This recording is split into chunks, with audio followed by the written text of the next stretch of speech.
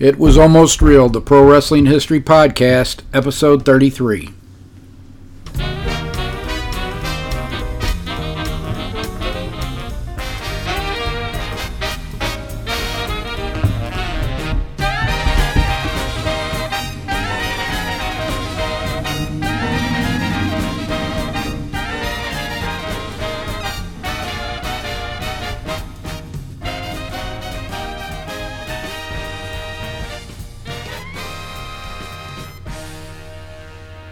Welcome to It Was Almost Real, the Pro Wrestling History Podcast. This is the podcast that is normally dedicated to professional wrestling history from 1870 to 1920. And this episode is probably going to throw a lot of people off because this is a completely winging it episode. This is going to be episode 33, which is going to come out before episode 30. So we're going to publish episode 30, which was supposed to be published today, next week on September 4th, and then the regular episodes will come out on September 11th and September 25th as normal. But we had one super significant death and a very significant death this week in pro wrestling that we were going to acknowledge on the podcast, but that podcast would not have come out till the end of September, which didn't seem right to us. And Dan really is the one that got this episode kicked off because he texted me about this on Thursday and said, "Hey, did you know Terry Funk died?" And I had just seen it on Twitter or X, whatever you want to call that thing, whatever it is today. Mm-hmm.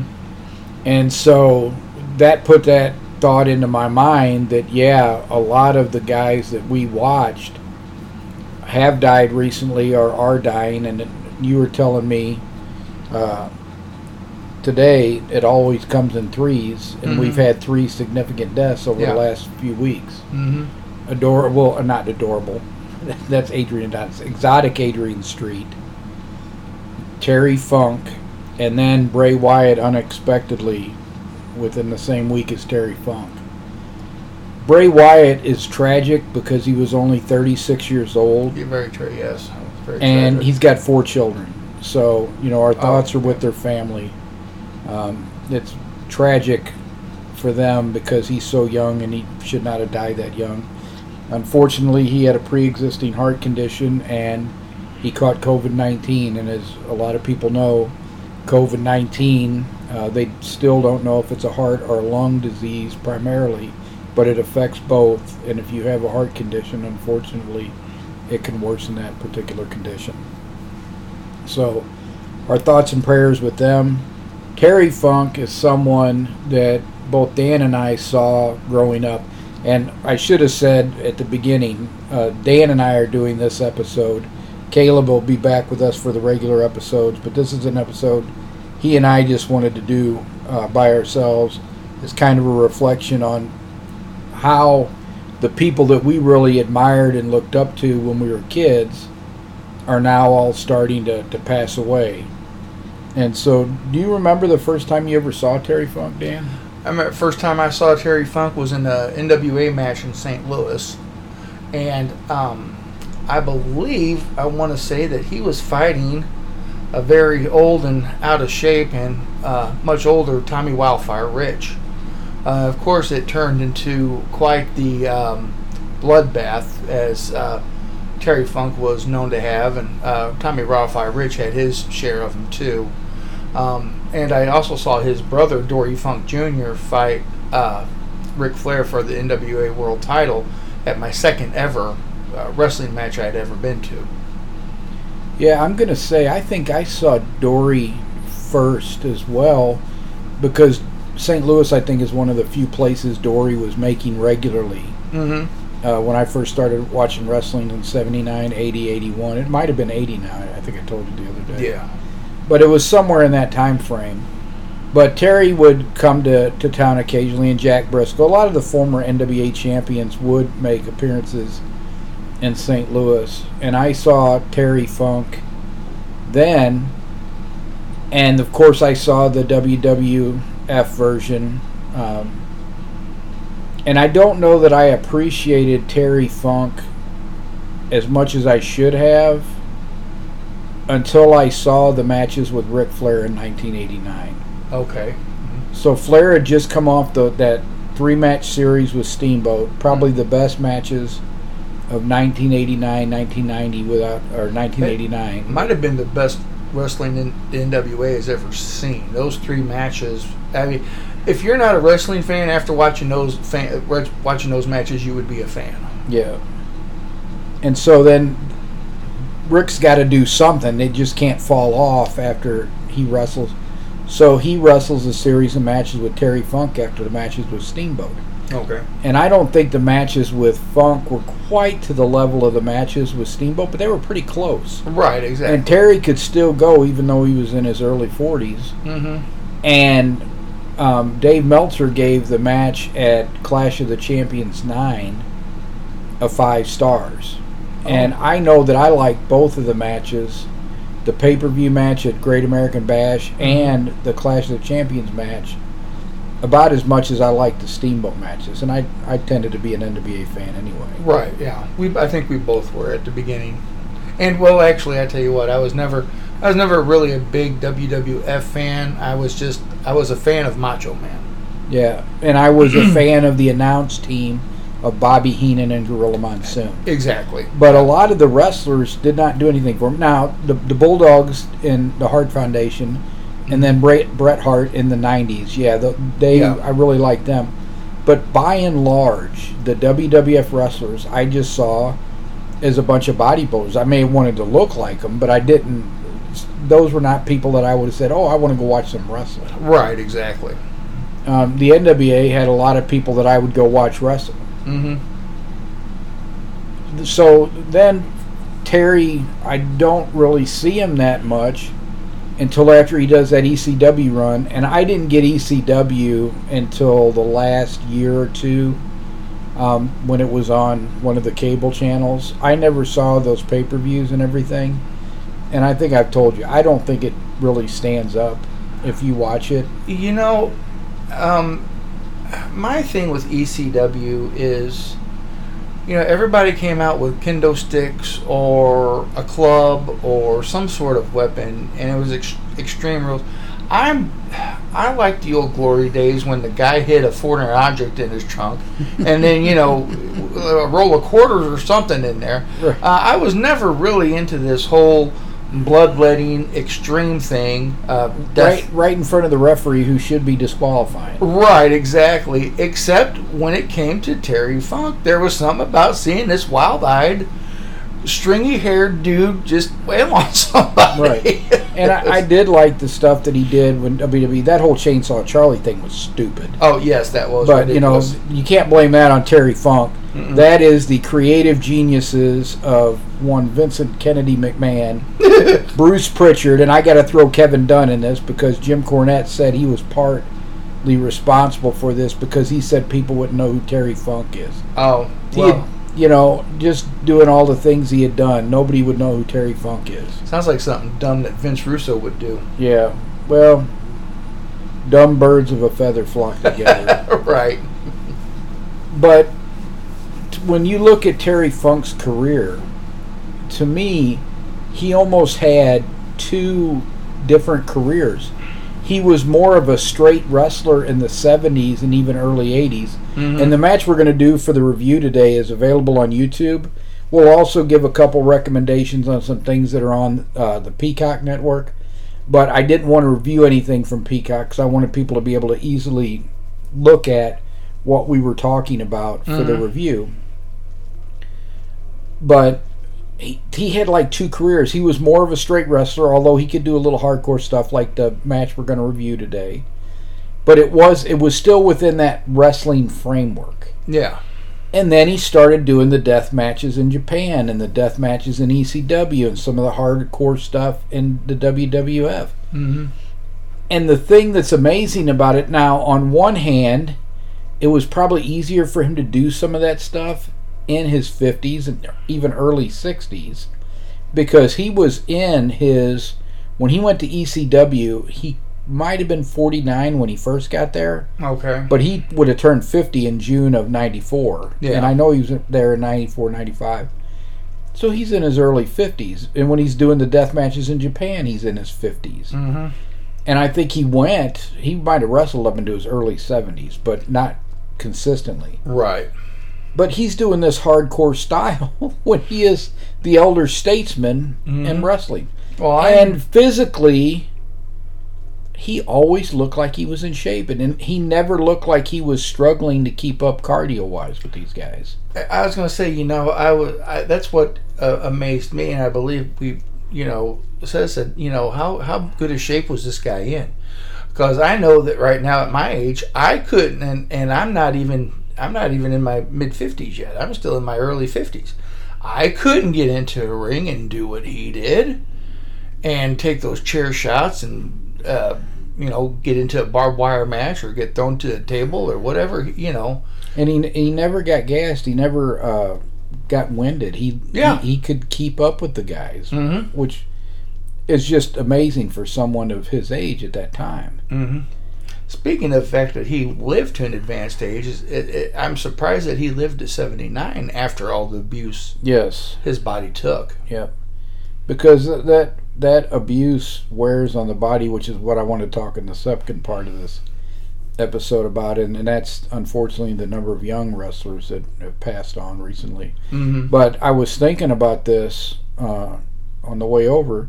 There's only 2 touring world champions left, because Flair was the last one that toured as NWA world champion. Yes. It's Dory, who's in his early 80s. Yeah. And it's Ric Flair, who's in his mid 70s. I think Flair will be 75 next February.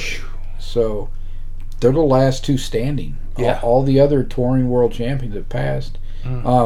You met Harley Race at the casino many times.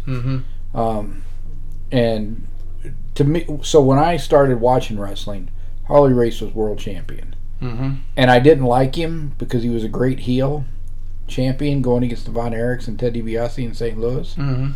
But I thought he was the toughest guy in the world when he was the world champion, because that's how he carried himself. Yeah, he carried himself as no nonsense, all business, and when he got in the ring, that's what he was. Yeah. And I think that Harley Race could give anybody a great match. Yeah. Well, he did have great matches with everybody. So if you look, people always had their best match with Ric Flair. People always had their best match with Harley Race. Those are not accidents. Those guys brought out the best in people and knew how to lead the matches. So I pulled up a list. There's a list on Wikipedia that talks about wrestlers dying prematurely, and of course we also had Bray Wyatt's death this week. And Bray Wyatt's is not what happens a lot of times with the wrestlers dying prematurely. There are a lot of heart attacks, but a lot of the time the heart attacks are brought on by misuse of drugs and, being overweight, using performance-enhancing drugs. All those things all contribute to it. Do you remember what was the first wrestling death that you can remember that really affected you? The first wrestling death that really affected me.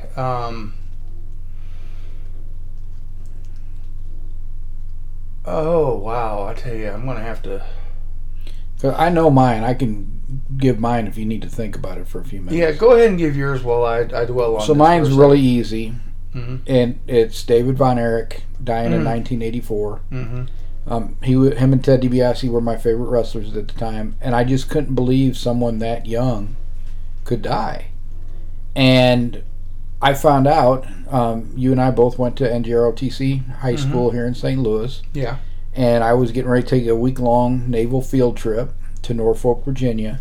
And we were in the airport over at Scott Air Force Base getting ready to fly on military air over to Norfolk when someone said, "Hey, did you hear David Von Erich died?" And I was like, "Yeah, right." Yeah. But no, it was true. He had passed away. And I was just shocked that someone that young could pass away. Right. There have been talk about there were drugs in his room that some people got rid of and everything, but the official cause of his death was enteritis. And Kevin had said before he went to Japan Dave was not himself and had suffered some kind of abdominal injury, but, wrestling being what it is, if you take time off, that costs you money. Yes. These guys never wanted to take time off, and he never got it properly looked at. Mm-hmm. Whatever the cause, David's death shocked me, and he was only 25 years old. Right. The rest of the Von Erich deaths were heartbreaking, but you understood all of them because they were abusing drugs and they took their own life under various circumstances. Right. It's terrible tragedy. I was gonna say it's like the family was cursed or something. Yes, and that's what I think killed the promotion, is the fans started thinking that the family was cursed. Mm-hmm. And their favorite wrestlers are just yeah, dying one by one, and then you had a lot of deaths around that promotion too. So besides the Von Erichs, you had Gino Hernandez dying at 28 under mysterious circumstances. Mm-hmm. Was it a drug overdose? Was he murdered? I mean, most people don't eat cocaine, and there was cocaine found in his stomach. Right. But I just went over a few, and one of the things that I think is really the contributor to a lot of these young deaths, mm-hmm. and that is the road. Yeah.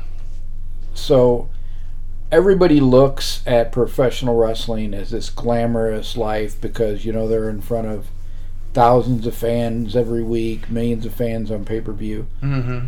But in reality, that's 20 to 30 minutes of their day. Yeah. The rest of their day is going from town to town on planes and cars, grabbing food where you can grab it at. I know they've got catering now. Yeah. I think all of the big promotions have catering now. I think so, yeah. But still, when that's a meal, but you got to grab food other places and other times, and you got to constantly be switching planes and everything. Yeah.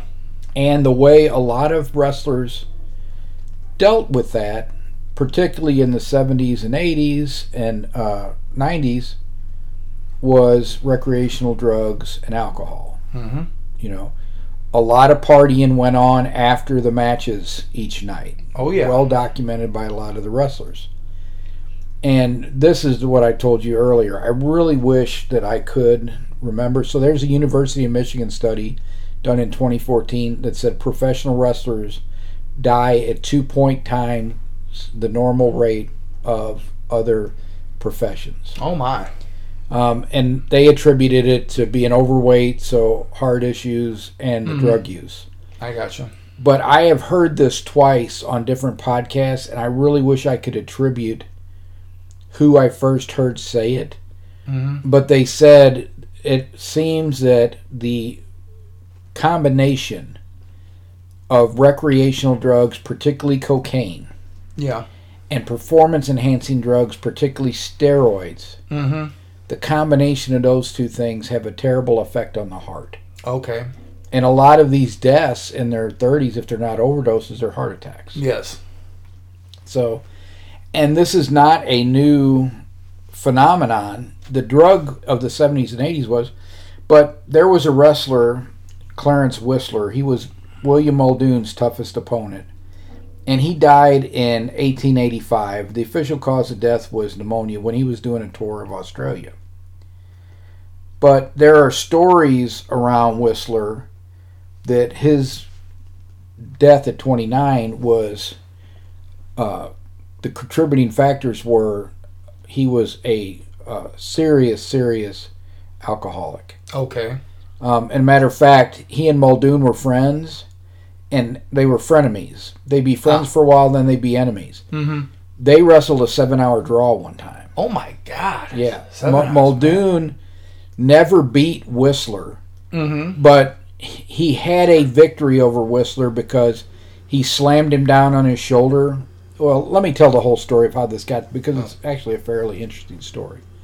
So Whistler and him had a few matches, but Muldoon saw that there wasn't a ton of money in professional wrestling in the early 1880s because the fans were coming out in the hundreds, not the thousands. Right. But if he took a show on the road and gave wrestling exhibitions and exhibitions of his strength, which he was trying to promote his system of physical culture at the same time, he became America's first celebrity trainer after he retired from wrestling. He okay. Trained businessmen, politicians, and professional athletes. Oh, okay. So Muldoon would do these vaudeville tours. He'd wrestle a few times a year, but a lot of the time he spent doing vaudeville tours. And he would recruit wrestlers to do these tours and give these exhibitions with him. And one of the people he recruited was Clarence Whistler, because he liked Whistler. Even though Whistler was the one guy he couldn't beat, he liked him. So they're touring, I think it was 1883. I'm pretty sure. They're doing one of these vaudeville tours. And Whistler is given an exhibition with Andre Crystal. Andre Crystal was a Greco-Roman wrestler from France who brought the world title over from France in 1876. Okay. But in all honesty, Crystal was not nearly to the level of a Whistler or a Muldoon, and he worked the vast majority of his matches in America. He did not wrestle legitimate contests for the most part. So, excuse me, folks. We got a dry spot. Whistler and Crystal are having an exhibition, and Whistler's drunk. He'd been drinking all day, and he isn't really fond of Crystal, so he starts roughing him up, banging his head on the floor, and taking it. They're on a matted area on the stage. That's how they used to wrestle most of the time in that time, anyway. Right. But he starts grinding his forearm in the guy's face and banging his head and really making Crystal mad. They're supposed to be doing an exhibition, but Crystal can't do nothing with him. Whistler just slap him around, do whatever he wants to him. He can't do anything. Right. He's not nearly on Whistler's level. So Muldoon finally sees what's going on. He goes out onto the stage and grabs Whistler and drags him off of Crystal and asks what he's doing. At which point, Whistler punches Muldoon. Oh. Muldoon doesn't like being punched, returns the favor and punches Whistler. So now they're not having a wrestling match, they're having a boxing match on the stage. Finally, a couple of the wrestlers were able to separate the two of them, and Muldoon fires him on the spot. So Whistler says, okay, then that's fine. We're going to settle this in the ring. We're going to have a match. So, and this was actually the last match they ever had. And the end of the story will show you how these guys' friendship was. Muldoon cannot throw Whistler. They've wrestled for about an hour and a half. Whistler's mainly staying defensive because he's given away a huge size disadvantage to Muldoon. Muldoon is 6'1", 210 to 220. Yeah. Whistler is 5'10", 165 pounds. Oh, okay. So finally, Muldoon just gets frustrated and scoops Whistler up off the ground and tries to slam him, but Whistler prevents him from being slammed. So Muldoon throws him basically face and shoulder first into the mat, and Whistler skips. Like a stone. Yep. Oh, gosh. Dislocates his shoulder. Ouch. So Muldoon's actually sorry for what he did, and just says, just call it a draw. Yeah. I didn't mean to hurt him, but call him a draw. This is not fair. And Whistler refused and said, no, if I wouldn't normally have to forfeit, so, I'm going to forfeit this. And they sat there and argued about it for like 5 minutes, but finally Muldoon accepted Whistler's forfeit. They shook hands and they became friends again. But Whistler left for Australia not long after that. So fortunately, they did reconcile before he took the fateful trip to Australia. Right. Because they might have ended up not being friends. Exactly. But while Whistler is in Australia, he takes a boxing match, which was not a wise thing to do, and he lost that. He won a couple wrestling matches, and he's doing a lot of drinking, as he's wont to do. And this story is out there, but it could be apocryphal. It's hard to separate fact and fiction in pro wrestling. Right. Supposedly, he chewed up a bottle or chewed up the top of a bottle to win a bet. And they think that the glass had something to do with his death. But his official cause of death is pneumonia. And my guess is he probably was drunk and got sick. And that's what. Yeah. But he had spent all his money. He had no money saved up from his pro wrestling career. He had a wife back in the States. So the fans in Australia bought a grave and a marker, and he's buried in Australia. Oh, okay. Because the fans paid for his burial. Otherwise, he'd have been in a pauper's grave, right, somewhere. So these are not new challenges in wrestling. They've been around since the beginning of wrestling. They just weren't as bad back then because, one, as people who hear our episode that we've already got recorded about the Evan Lewis's wrestling schedule in 1886, they didn't wrestle more than a dozen times a year, if that. Right. They were doing other things. They weren't traveling as much. And that documentary that you turned me on to really shows what a lot of the issues are. Being on the road 350 days a year. You weren't on the road 350 days a year back at that time, but you could have been in the 20s. You'd probably still didn't wrestle as many matches because it took you longer to get places. I was going to say the transportation was still, it took you a week to get, across country on the train because there was no flights yet. But getting back to one thing, the death that impacted me the most, because the man to me was larger than life, and he was just so over the top, was King Kong Bruiser Brody. Yes, that was another big one. When he got murdered down in Puerto Rico, it really I was like, what, Bruiser Brody? I didn't think the man could be hurt. Right. Like you said, he probably couldn't have been if he wouldn't have been suckered into the shower and didn't know the guy was armed with a knife. Right, yeah, exactly. That was, but that's the one that first really made me go, God, these guys are mortal. Yeah. So. That one really affected me. And then there were a few that surprised me over the years. So, when Dino Bravo got murdered. Yes, That was kind of surprising to me, but then when you read about it later, it's like, oh, that's not really that surprising. Right. But we didn't know any of that stuff back then. Oh yeah, that he was mobbed up. Yeah. So here's one I did not realize at the time, and I liked this wrestler. He was the only decent wrestler they had on Central States TV at the time. Do you remember a wrestler from the 80s by the name of DJ Peterson? He wrestled out of Kansas City for Central States. No, the name doesn't ring a bell. Did a little bit for Vern. He was a muscular guy. He was one of the only body guys I ever see come out of Central States. Right. And he had a mustache and almost like a perm. He died, and because one day I was like, well, I wonder what happened to DJ Peterson. His name popped up. He died in May of 1993, and he was only 33. He was in a motorcycle accident. Oh, my. Yeah. And I was like, oh, wow. He was the only decent thing that sent. So, in St. Louis, we occasionally got Central States wrestlers because Bob Geigel and Pat O'Connor were partners with Sam Muchnick, but they were never the main eventers. Right. And so we were used to a lot different wrestling in St. Louis. And I remember when they lost Wrestling at the Chase to WWF. Oh, that was a dark day. Yes, it was a very dark day. And they started doing some of the syndicated shows.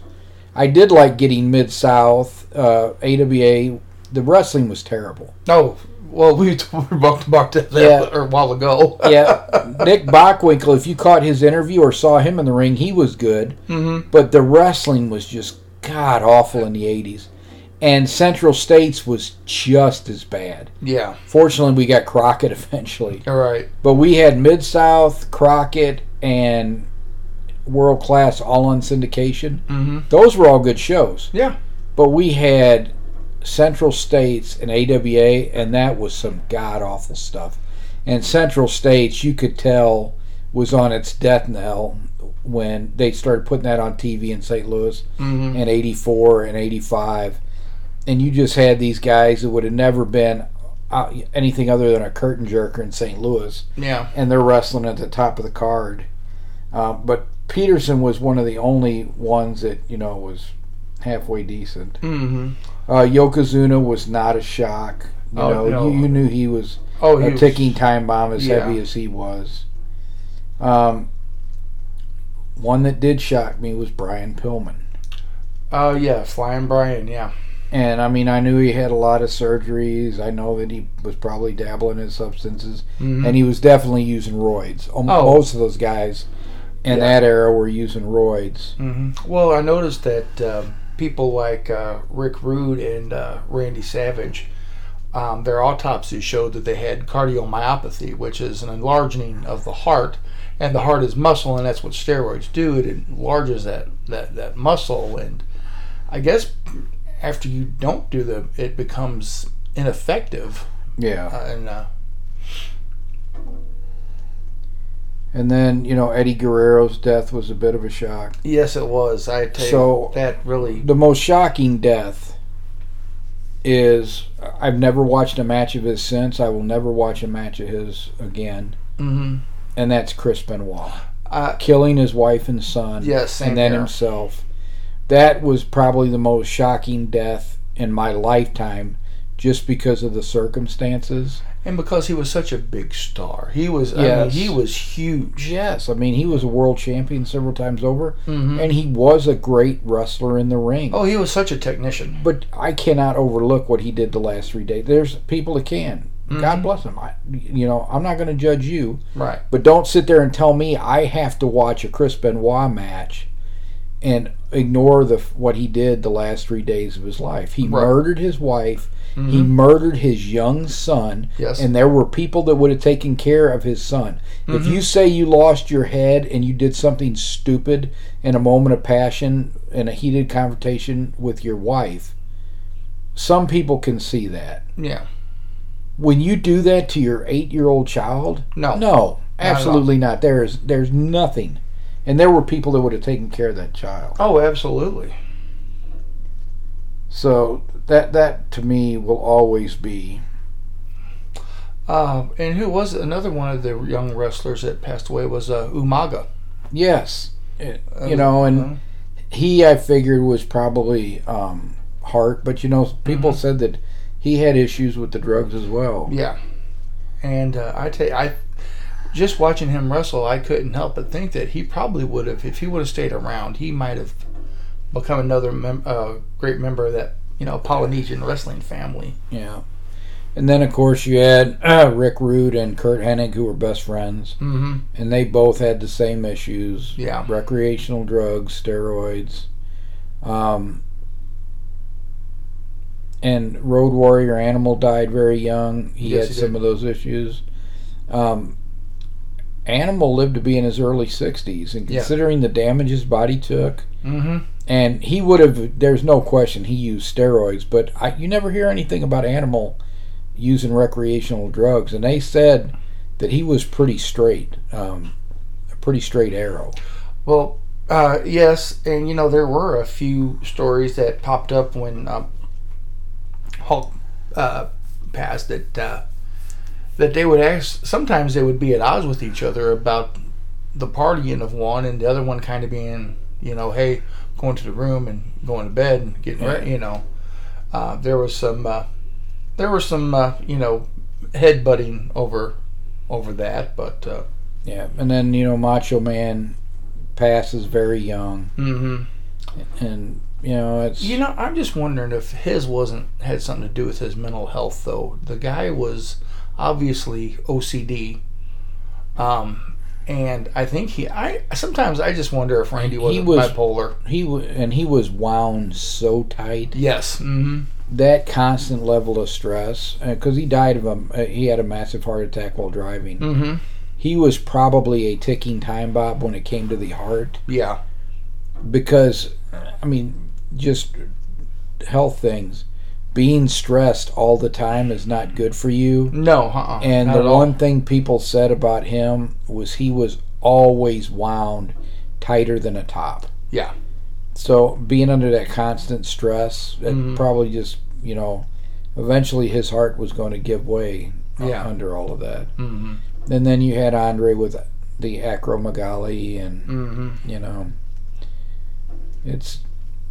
you look at all of it, and the vast majority of it you can see is related to partying or the use of steroids. But there's also an element of just health issues that were already existing. Yeah. Like for Andre, or the obesity. I mean, John Tenta, Yokozuna, yes, Van Vader. Vader lived to be in his early 60s, but all those guys' lives were probably cut short because of the massive amounts of weight that they were carrying. And I know those were massive guys, but I just wonder if, we're talking about the stress of traveling, showing up for different shows. Absolutely. I mean, these guys were going to Japan. They were, then coming back to America and going back.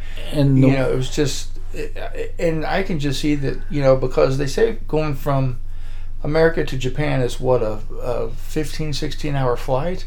Yeah. And there's no layovers. You're on the plane for that long, and I mean, these guys were athletes, but still anybody can develop a clot or anything like that if they're not moving around, And the one thing that we haven't discussed yet, and that is the constant abuse to the body. Yes. So when they were wrestling 350 days, they were not taking the kinds of bumps that these guys take today. No. But their bodies were still taking massive amounts of damage because, even if you take less bumps, but you do it every single day, some of the territories, those were 7 or 8 shot territories. Sometimes you did 2 shots a day, or you would do a TV taping and a house show. Yeah. So they might be in the ring 8 or 9 times that week. So the body is taking a lot of damage in that. That's why I never ever call pro wrestling fake. Right. It's prearranged. Yes. But it's not fake. Exactly, and that's a good way to see it. It's they know who's going to win, and it's pre-worked out, but it's not fake because you see these guys putting in the work in the ring that just absolutely is amazing. Yeah. So today, the travel is less onerous. That's great. The bumps in the ring, though, are much worse. Yeah. And thankfully, they are only working 2 to 3 days a week because Dynamite Kid was taking those kind of bumps, and everybody said he's great, but he'll be in a wheelchair by 40. And he was pretty much in a wheelchair by 40. Yes, he was. And there are a lot of guys that you look at in pro wrestling today, and they're going to be in a wheelchair in their 40s or their 50s. Kenny Omega, the AEW star, he is in his he's almost 40 years old now. Yeah. And his body has taken a tremendous beating. He was thinking about retiring after these last medical surgeries that he had over this past year, and the recovery was much harder because he's older and he's taken a lot of bumps. I'm not predicting that he's going to be in a wheelchair because I wouldn't predict that for anybody. Right. But I think in another 5 or 10 years, he's going to be lucky to be walking around well. I think he's going to have a lot of injuries. The Young Bucks are going to have a lot of injuries. This Martin kid, who does some amazing stuff when he lands it, he's going to be in a wheelchair. Well, I don't want to say that. I don't want to wish that on anybody. Right. If he doesn't slow down, he is greatly increasing his chances of not being ambulatory in his 40s and 50s. Dante Martin, that's the kid I was thinking of. The things he does from a high-flying perspective, amazing. Yeah. But he's not going to be able to walk. Right. He's taken all of these bumps. He's been hurt. I think he's out hurt again. And just getting back to that, the guys that I'm surprised that aren't using some sort of mobility device. Edge, yes. Christian, the Hardy Boys, the guys that were in these tables, ladders, and chairs match and were getting speared off the top of a ladder to the ring. I mean, there's... So thank God that they're not, in that situation. But Edge, who is in great shape again, had to retire early because of a neck injury. Yes. Christian had basically the same thing. The Hardys, if you look at the Hardys today, they do not move. And Matt never took the bumps that Jeff did. Yeah. But if you look at both of them, you can definitely see the wear and tear of all the years on both of them. And that's one of the reasons that I wanted to review those Ken Patera matches, which you'll hear on an upcoming episode, is because you saw how much Patera lost between 81 and 88. Oh, he had a 2-year prison stint in there. Mm-hmm. But you saw how much he lost. And that was just 7 years. Yeah. Imagine what the guys... He was working a power style. He was not taking very many bumps. Right. Imagine the guys that are doing what they're doing today. Mm-hmm. Darby Allin. Yeah. He's another one that he's really taken a chance with his long-term health for this short-term glory. Mm-hmm. Nobody's telling you not to do the things that you're capable of doing. But why don't you save it for the big stuff? And I've seen stuff that people should not do. Yeah. And I'll give you an example. I'm not going to pick on AEW this time. I'm going to pick on WWE. I don't know who approved it, but they need their head examined. And the guy that did it has been out multiple times for multiple injuries. And Tommaso Ciampa needs to sometimes be reeled in for his own good. Yeah. So you know that finisher that he does where he kind of puts the guy up on his back, lets him slide down to where he's like resting on his hip, and got his head tucked? Yeah. And then does the kind of slam with him. Yeah. They were doing one of those steel cage matches. He got on the top of that cage up in the corner. He got Adam Cole up on his back and did that. Oh my gosh. Off the top of that cage through a table on the mat. And I'm like, both of those guys could have crippled themselves. Yeah. Fortunately, that was the end of the match at least. Yeah. Uh-huh. Sometimes that's just a high spot. They don't exactly. Something that should kill somebody isn't the end. Mick Foley going off the top of a cage. Yes. I mean, if that would have been me, both of those, I'd been dead. It should have ended after Undertaker threw him off the cage and he went through the table. Exactly. But the one through the cage was actually worse. Yeah. Because the chair came down and hit him in the face and knocked a tooth through his nose. Uh-huh. He said the one through the one off the cage through the announce table wasn't that bad of a bump. He's taken a lot worse bumps. Oof. He said the one through the cage down to the mat because they weren't expecting that cage to break away like that. Yes, they said that was unplanned. Yep. Yeah. He said that was much harder because hitting that floor, he said he felt every bone in his body shake, and then the chair hit him in the face. Oof. And that it should kill somebody. Right, exactly. That should have been the end of that match. And Mick Foley is not the most in-shape guy, but this goes to show you his conditioning, that he could, survive a fall like that. Well, basically twice. Yeah. And But they should have put the kibosh on that. They should not have let Ciampa do that to Cole. Well, exactly. And they'll do silly stuff like that in AEW too. It's like sometimes you got to protect people from themselves. Right, yeah. Well, it's like we was watching a match one night, and I think it was a ladies' match, where one of the ladies brought a bunch of kendo sticks out from underneath the ring. Yeah. And are they doing kendo during the day there, or what? I guess I don't know why they keep kendo sticks under the mat, but she did a superplex off the top turnbuckle. Paul Heyman, we blame you for this. ECW. Exactly. And suplexed this other gal onto this girl looked, genuinely hurt. I'm sure it was a cell of some sort, but my God, that looked, That's the other thing. Today, you can't tell which is the way it was always supposed to be. Mm-hmm. But today, because they get hurt so often, it's hard to tell between the legitimate injuries. Yeah. And now I've seen a couple, and this makes absolutely no sense whatsoever to me.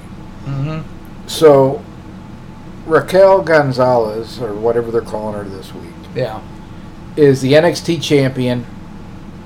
She's wrestling the girl that kick knocked out Mercedes Martinez a week or two before that. Okay. And she does this.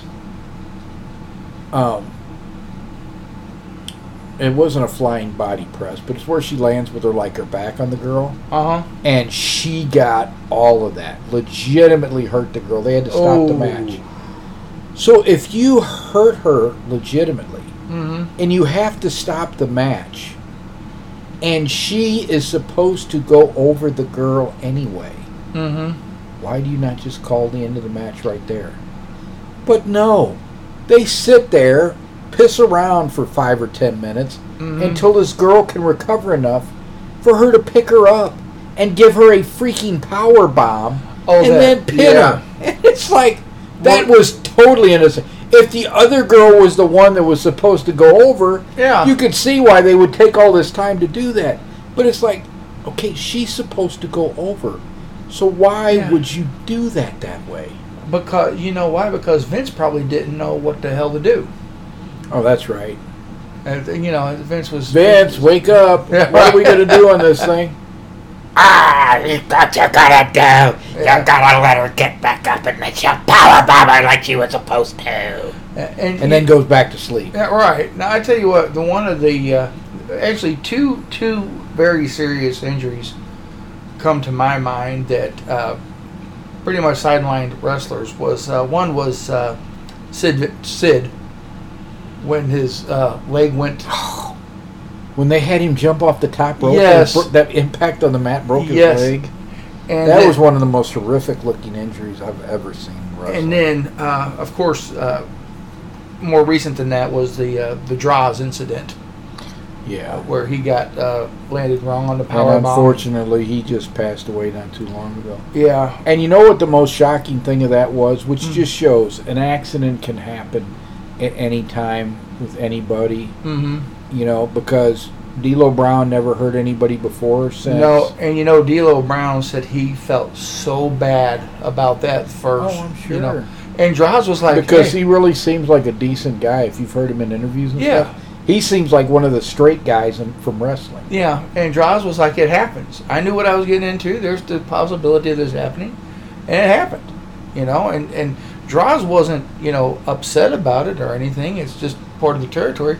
But D'Lo felt so bad about that. And I can't blame him. I mean, I would have felt horrible too. Horrible. And they said that it was a combination of both of them being super sweaty and the angle at what they did. Yeah. And that it was really, you really couldn't blame it on anybody. Right, yeah. But yeah, I mean, that girl that shoot kicked Mercedes Martinez, she knocked her all the way out. Oh, man. And she's trying to pick her up to do something with her. Yeah. And again, she's the one that's supposed to go over. Yeah. She just shoot kick, knocked her out, give her the win, and then get Mercedes some medical attention. And I just wonder if that's, like I said, you know... Maybe they woke Vince up again. He said, no, have her recover and then have her do something else. Because, you know... I'm not doing that stupid Vince McMahon voice again. Backstage, you know, he's in everybody's ears. He's in the announcer's ears. Well, he's in the ref's now ears. that he's under federal indictment, it's my understanding that he hasn't been pestering anybody for a while. Well, he might be talking sweet nothings in one of the inmates' ears. Well, yeah, he's probably doing that. But as far as being, you know, backstage aggravating everybody, I think Triple H is back in charge again. Yeah. Which is good for the wrestling. And my understanding is the job satisfaction in the paralegal camp has come up quite a bit since Vince has had that back. Oh, okay, so the girls can go to work and not worry about being not harassed. worry about. How old is Vince now? He's in his 70s. Vince was born in 45. Oh, okay. He's so really he would be 78. 78. And he's got jet black hair and a pencil-thin mustache. He looks like a silent film movie villain. Exactly what he looks like, yes. Looks like, what was it? Dick Dastardly? And who convinced him that was a good look? I don't know. God. So, the funny thing. Jim Cornette and Brian Lasser talking about how mad Vince looked. But he said, yeah, I guess one of the young women convinced Vince that looked good. And I think it was Brian said, well, how do you know she's younger than him? He goes, well, for crying out loud, Vince can't be dating anybody older than him. If they're not younger than him, who could they be, you know? Yeah. That's a great point. I really like that. You know, and something that just kind of hit me, and you can weigh in this. You remember? It's been several years ago, but do you remember when the Dudley Boys put Mae Young through a table? Yes. And everybody said how horrible that was and everything. And they were given the heart. I'm the sure Dudley that Boys. was, to be honest, I'm sure that was Mae's. It was Mae's idea. And here's this gal, she's 90 years old, taking bumps. Again, this is where Vince or somebody else would have said, Mae, we love you. Go out and do something else. Protect somebody from themselves, you know? But if you go back and you watch that, Bubba really worked hard. He took it all. Oh, yeah. He did everything he could to make sure she was like sitting down on a pillow. Because you see, he pulls her in as tight as he can. Yes, he does. And then he jumps and goes through the table and takes all the impact. And then he kind of lets her fall. Yeah. And gives that crazy stare. But you could tell he really... The two people I really saw him protect on those was Trish Stratus when they put her through the table and Mae Young. He really protected both of them. Yeah. But, you know, consider, like you said, keeping people from harming themselves, man. Somebody may need a handler. Right. When people were talking about that was horrible, I was like, that was probably Mae Young's idea. It was Mae Young's idea. She called, in fact, when first Dudley or Bubba Ray didn't want to do it, and she called him something that we can't say on this podcast. Jim Cornette could say it on his podcast, but we can't say it on ours. So, I'm trying to keep this clean. Well, I was going to say, you know, we're running a, what does Dutch Mantel? We're running a respectful, profanity-free podcast. I know every great once in a while something might slip out, because every great once in a while during the day something will slip out. But I do try to keep it clean, so if people are listening to it, you know, the kids or grandkids are around. Yeah, exactly. They don't have to run and hide. But, oh my goodness, as soon as I saw that, people started screaming. Well, the other one that I didn't get, and I understand, everybody's very sensitive about people grooming people and everything nowadays. So, if I see some guy that's much, much older than a teenager, they're grooming and stuff. But everybody got all wrapped around the axle when the WWE did the storyline about the Buddy Matthews and Aaliyah was 19 years old. Yes, Well, Aaliyah was already an adult when that storyline started. She was 19 years old, and Buddy was 32. But guess what, folks? In real life, if your 19-year-old daughter wants to go out with a 32-year-old guy, there ain't jack all of nothing that you can do about it. Exactly. They're a grown adult, and, you know, they're going to date who they want to date, whether you like it or not. And it's just... You know, because when I saw that, I'm like, you know, people may think it's distasteful, but there ain't jack in this world you can do about it if your 19-year-old daughter, once they're a grown adult, they're going to date who they want to date, whether you like it or not. So, you know, that's the kind of situation that you can find yourself in. So I think that people are way too sensitive about way too many things. If it would have been another Katie Vick situation. Or Rey Mysterio's daughter's 16. And this 25-year-old guy is... Yes, absolutely. I'm with you. That's tasteless. That should never be on a wrestling show. Exactly. But when you're talking two adults, you may find it distasteful that there's a big age gap, but that's life. There's nothing you or anybody else can do about it. You know... And I will say, the man who raised me was 13 years older than my mother, and they had an extremely happy marriage.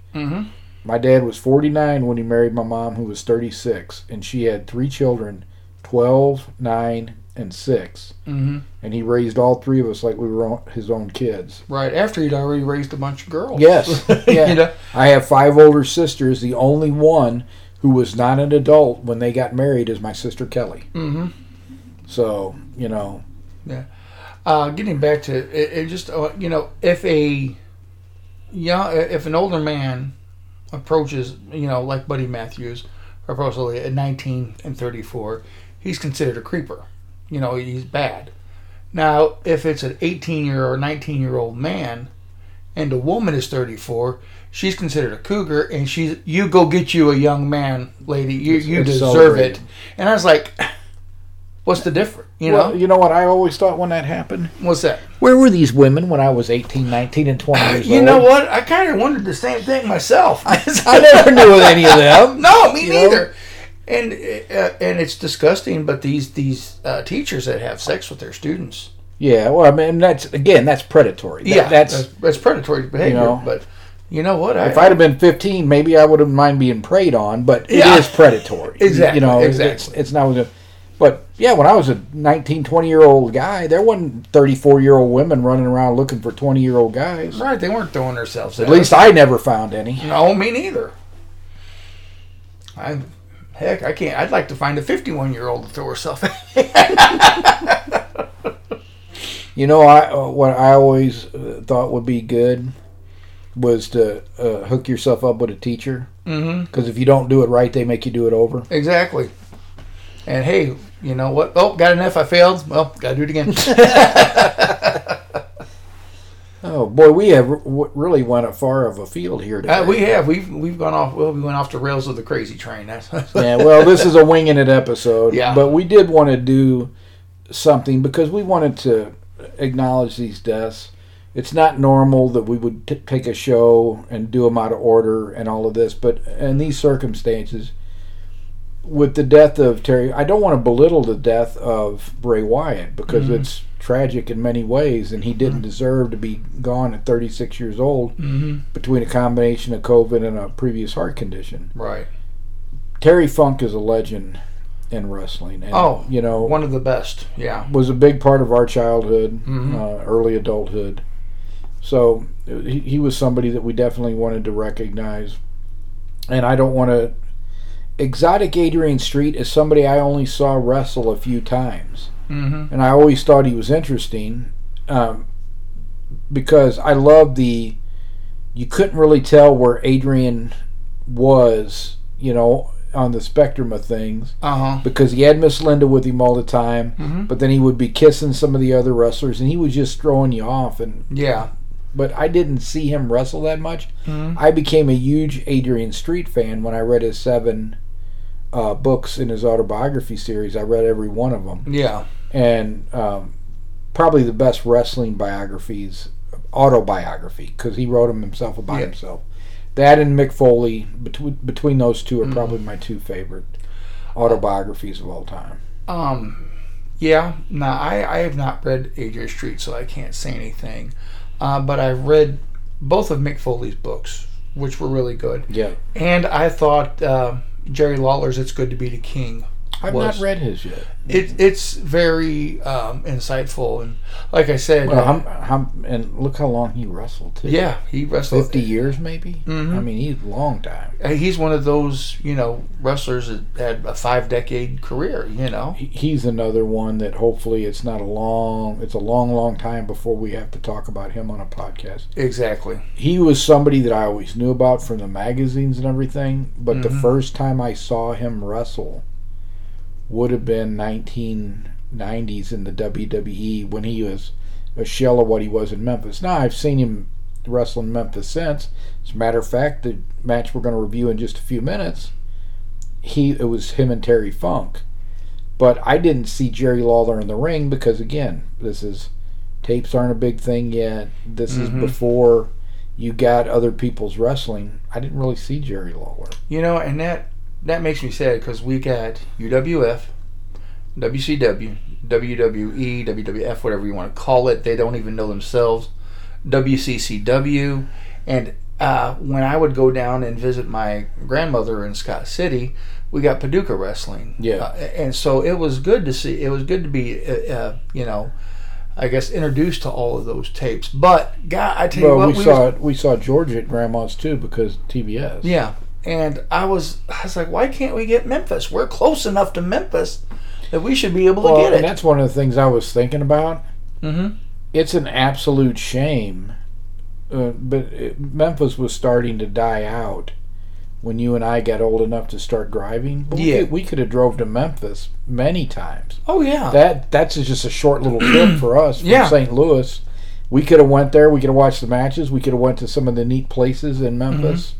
I tell you what, you're talking about some of the neat places in Memphis. Sorry to interject, but before, I'll lose my train of thought. Jerry Lawler has a restaurant on Beale Street. It's Jerry Lawler's Barbecue, and I ran into the man. Superhuman being. Very nice guy. If you're in Memphis, go check it out. Okay, back to our regularly scheduled program. And I didn't get paid to say that. I was just saying, we don't get paid for plugs. So anything that we're saying, hey, it's stuff that we actually recommend, have been there, etc. So why don't we jump into the review since we kind of... Yeah. So this match, there's a number of matches. I thought about reviewing Jack Briscoe versus Terry Funk, the NWA title switch where Terry Funk won it in 1977. Mm-hmm. That is available, not 77, 75. He was the champion from 75 to 77. Okay. About 14 months. Yeah. If it's a short match because they only, like most things, they probably captured the whole match somewhere, but they only showed the highlights on TV. So it's about 3 minutes of that match, including the pin. You could look at that. There were the Ric Flair matches in the 89 we considered. Those were all available on Peacock. Mm-hmm. But the one we chose because it's readily available on YouTube, and it really made a big impression on me, even though I didn't see the match till years later. And that was Jerry Lawler versus Terry Funk, the empty arena match from Memphis in 1981. Mm-hmm. So if you put in Terry Funk versus Jerry Lawler, empty arena, there'll be like 2 or 3. Take the video that is 18 minutes and 12 seconds. Yes.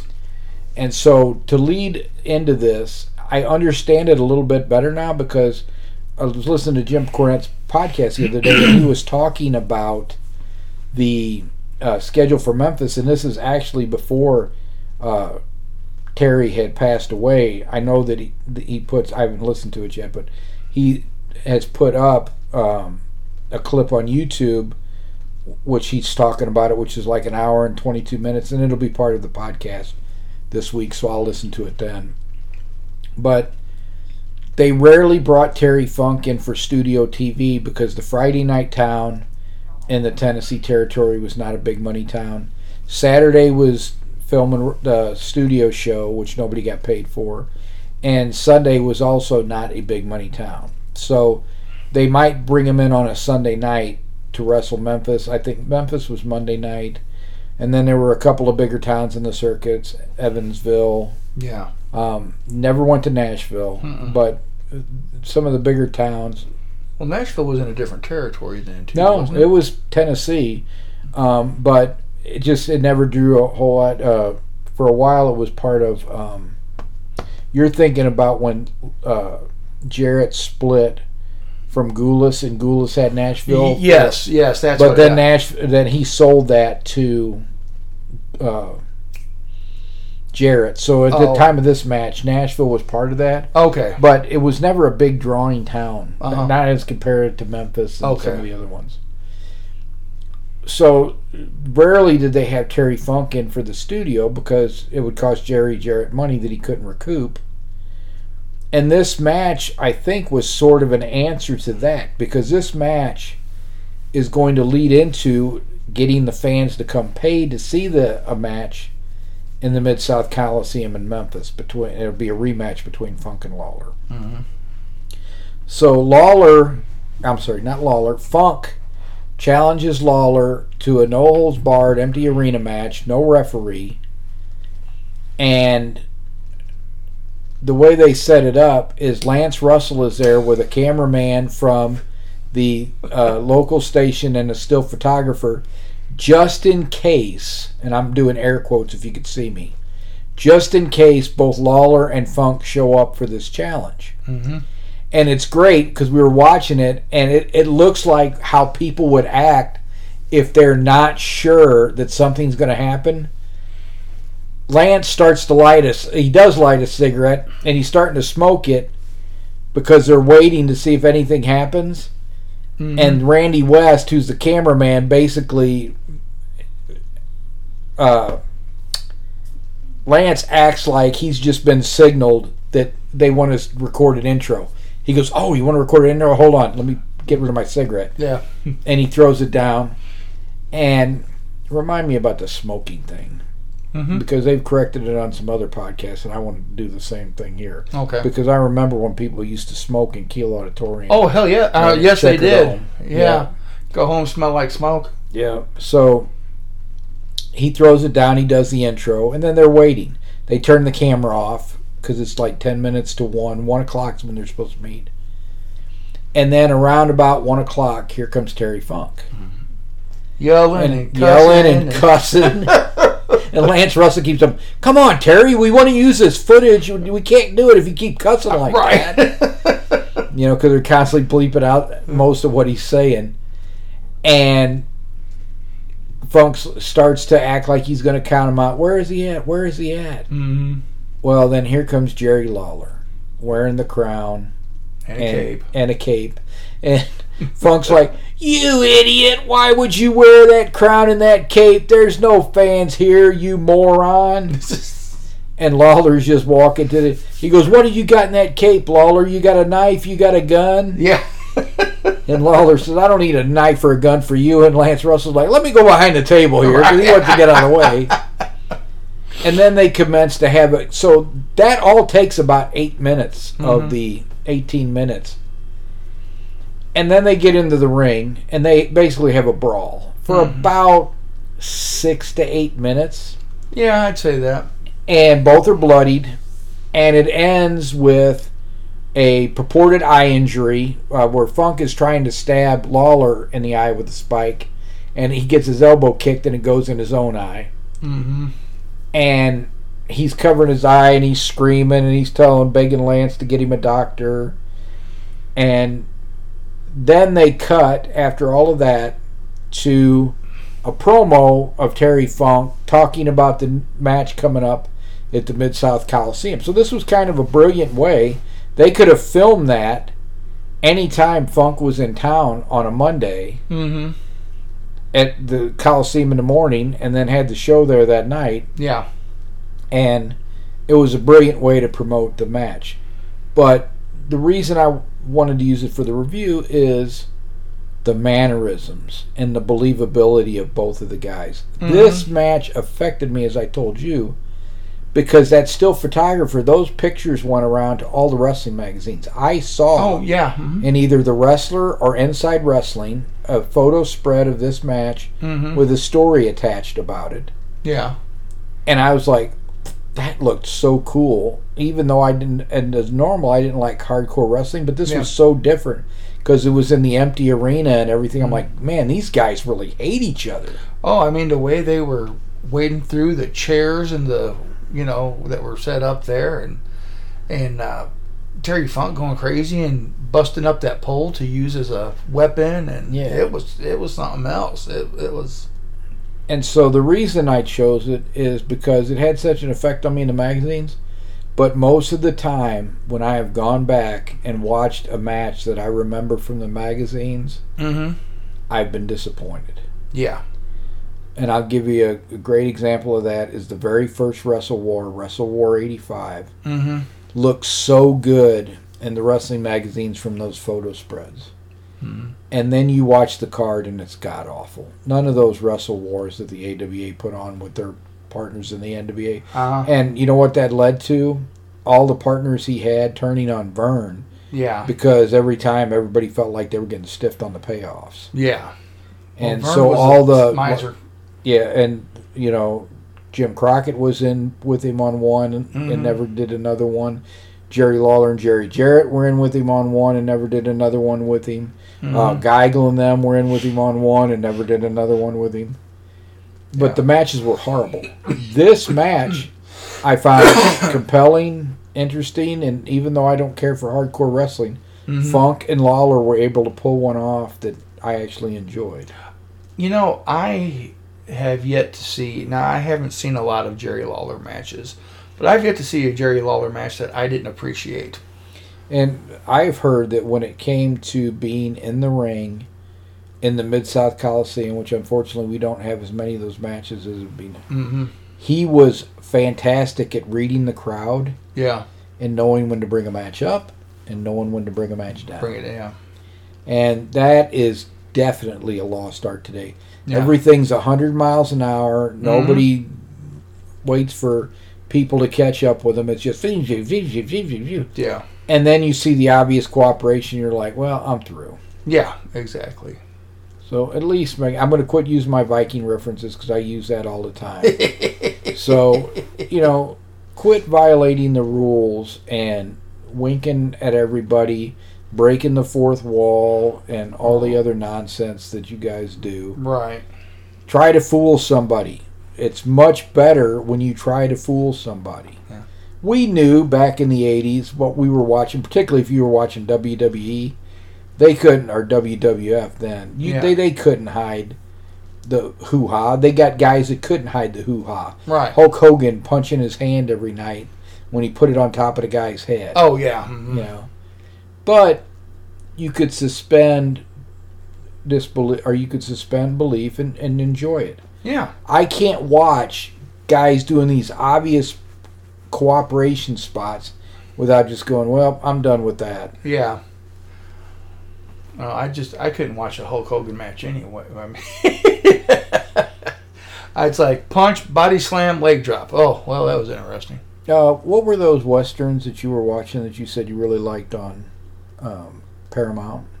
Oh, the prequels to Yellowstone, 1923 and 1883 or 88, something like that.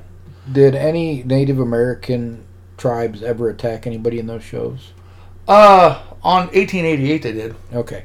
So it would be like if you were in that 1800 show and the Indians were riding down on the settlers as they're behind the wagon train, and a settler comes out and grabs the spear of the Indian and drives it into his own stomach. Exactly. Yes. That's what it would be like when you were obviously cooperating in a wrestling match. Oh, yeah, absolutely.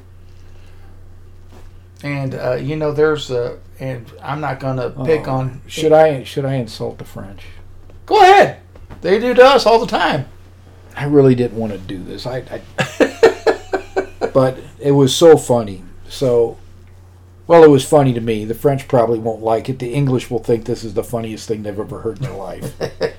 So during the 1988 World Cup, I worked with a gentleman who was a former London police officer that had convinced me to watch football for the first time. Because in the United States, we got MLS, which is not very good for the most part. Not very good. Well, I'm trying. It's horrible. Well, I'm trying not to say that, but it's not very good. Some might even say it's horrible. So I never really watched it. And Mike said, watch the World Cup, and if you like it, I'll introduce you to the English Premier League and the Bundesliga, and you'll be a football fan for the rest of your life. Which he was right. I watched it. I loved it. He introduced me to the European leagues, and I've been a huge fan ever since. I love the EFL. I watch all 4 divisions, so I watch Premier League, Championship, League 1, League 2. And I always take off Boxing Day, December 26th, because that's the biggest EFL fixture day on the calendar. But in this 1988 World Cup, they're in France, which the French national team won, by the way. So congratulations. I'll say something nice before I insult the law enforcement in your country. I'm surprised they didn't walk out with a white flag and surrender. That's what they did in every other. Then go ahead. Well, Mike, you're getting to Mike's punchline. Okay. So the first thing he said to me was, so the English team was playing in one of the towns in France, and we had a campus security department that our officers were called response officers, and I was the deputy operations officer, and Mike was one of my supervisors. And I said, Mike, I was reading that the English team is playing in this town, and they laid on 40,000 extra French police. And he said, yeah, but you got to know. He said, 40,000 French police, that's like 3 response officers. And he said, and it's a total waste of time. He said, because if the fans start getting rowdy and breaking up the bar, he goes, the flag comes out. He goes, the bar owner comes out and starts busting up his own stuff. He goes, collaboration begins almost immediately. And I laughed. So I should probably be ashamed of myself. But and the way Mike told it, it was quite hilarious. Well, I tell you, you know what? I've never been to As France. I said, the people that listen to this in England are probably laughing right now. Right. And the people in France are like, I'll never listen to this idiot again. Well, I mean, you know, it is what it is. But, yeah, it's... And that's Mr. Idiot to you, by the way. Talking about the... No, but, you know, I told you how I became... I'm not going to say I'm a super fan of soccer, but went to when I was in Kansas City. He's not a real fan. He didn't call it football. But go ahead. Yeah, but went to. I was working at a hospital on a contract there, and there was a bunch of nurses, doctors, and such. We went to a Kansas City sporting game, and I would have rather watched hippies play hacky sack in the park. Then watch this. And I was talking to one of the nurses who happened to be from Germany and was over. She was born in Germany and she's a citizen over here now. And she says, next time that the German league plays, I want we'll get together, we'll watch it, and you tell me how it goes. And it happened to be Dortmund versus Munich or something of the sort. So Borussia Dortmund is my favorite team because where my family's from in Wuppertal, my maternal grandmother's family, the Mosblecks are from there. Okay. So think of like St. Louis County and then Franklin County. That's how close Dortmund and Wuppertal are. Oh, okay. So it was a Dortmund versus Munich match, I believe. I think it was Munich. It might have been another one of those towns over there. But it was such a different game. And, you know, these guys were sliding and trying to take each other out. They were not, you know, and the first time you're not going to see much shirt pulling there. No, you know, you're going to see red cards and yellow cards. And I was like, now this is my kind of, well, I called it soccer. Yes, I was reprimanded for not calling it football. But yeah, so I can see where the more World Cup stuff is more acceptable and more fun to watch than the stuff we have over here. I know we wanted to talk about premature wrestler deaths and, you know, the legends dying. We've covered cougars and football or soccer, whichever. I know that how I distinguish is I say football and American football. But in the United States, no matter what I say, most people are gonna call it soccer and football. Yeah. Because the NFL is the biggest sport here. It's always going to be. I love the NFL too, but when my dad was alive, it was in my top 5. Now it's in my top 20. Oh, okay. I still like it, but I don't love it as much as I did when my dad was alive because that was our thing. When he started dating my mom, he introduced me to football. I hadn't really watched it before then. We watched the Cardinals. He and I supported the Cardinals and supported the Rams because you always got to support the hometown team. Yeah. And they sucked for the vast majority of the time we were fans. And we always got it rubbed in to us by my grandpa and my mom because they were both Dallas Cowboy fans. And I still liked your grandma and grandpa, or your grandpa and your mom, even though they were. Yeah, I know, but in the United States, the Dallas Cowboys are called America's team, but they ain't this American's team, and they ain't a lot of America's team. People either love the Cowboys or absolutely hate the Cowboys, and I'm putting myself in that hate camp. They should be the American penal colony team. Yeah, they're. Ugh. But we have digressed all over the place today. We have. Well, because we're wingers, that's what happens. Yeah, and we winged this one, I'll tell you that much. But we did want to express our condolences to the family of Wyndham Rotunda, who was known as Bray Wyatt. Particularly, our heart goes out to his 4 children, and we hope they got some great memories of their dad. Terry Funk was a legend. He was a lot of the reason that pro wrestling was so big in the 70s and 80s. Another tragic loss. We don't want to leave out Exotic Adrian and all the other wrestlers we talked about today. It's a tough life, and it's gotten a little bit less tough over the last 20 years because they're traveling less. Unfortunately, they're doing more in the ring, so it's probably a push. Yeah. And unfortunately, drugs are still a major issue in this country at all levels of society, and I'm sure that pro wrestling is not immune. So hopefully we have a lot less tragic wrestler deaths in the future. And I think that that's probably it. I was going to make some closing remark about cougars and old guys and everything else, but I think I'll just let that rest with the inappropriate stuff we've already said about all of that. All right. And like I said, I even insulted the French today. Yeah, that was good. We really Well, I wouldn't say that was good. Do I need to remind you that the French hate us? Well, not all of them hate us. And my favorite fighter is Cyril Gane, who's a French fighter. Okay. He's a heavyweight. Okay. Well, anyway, most of you like French bread? Well, actually, I'm not supposed to eat it anymore because of my low carb diet, but so I don't eat much. But so you can't do French fries either. What about French toast? Nope. If it's got carbs in it, I mean, don't get me wrong. The French really, the food is what makes them worth it. Well, yeah, and I'm not eating snails and go to hell on that. Well, I'm not eating that either. But getting back to the closing here, it's like my co-host here said that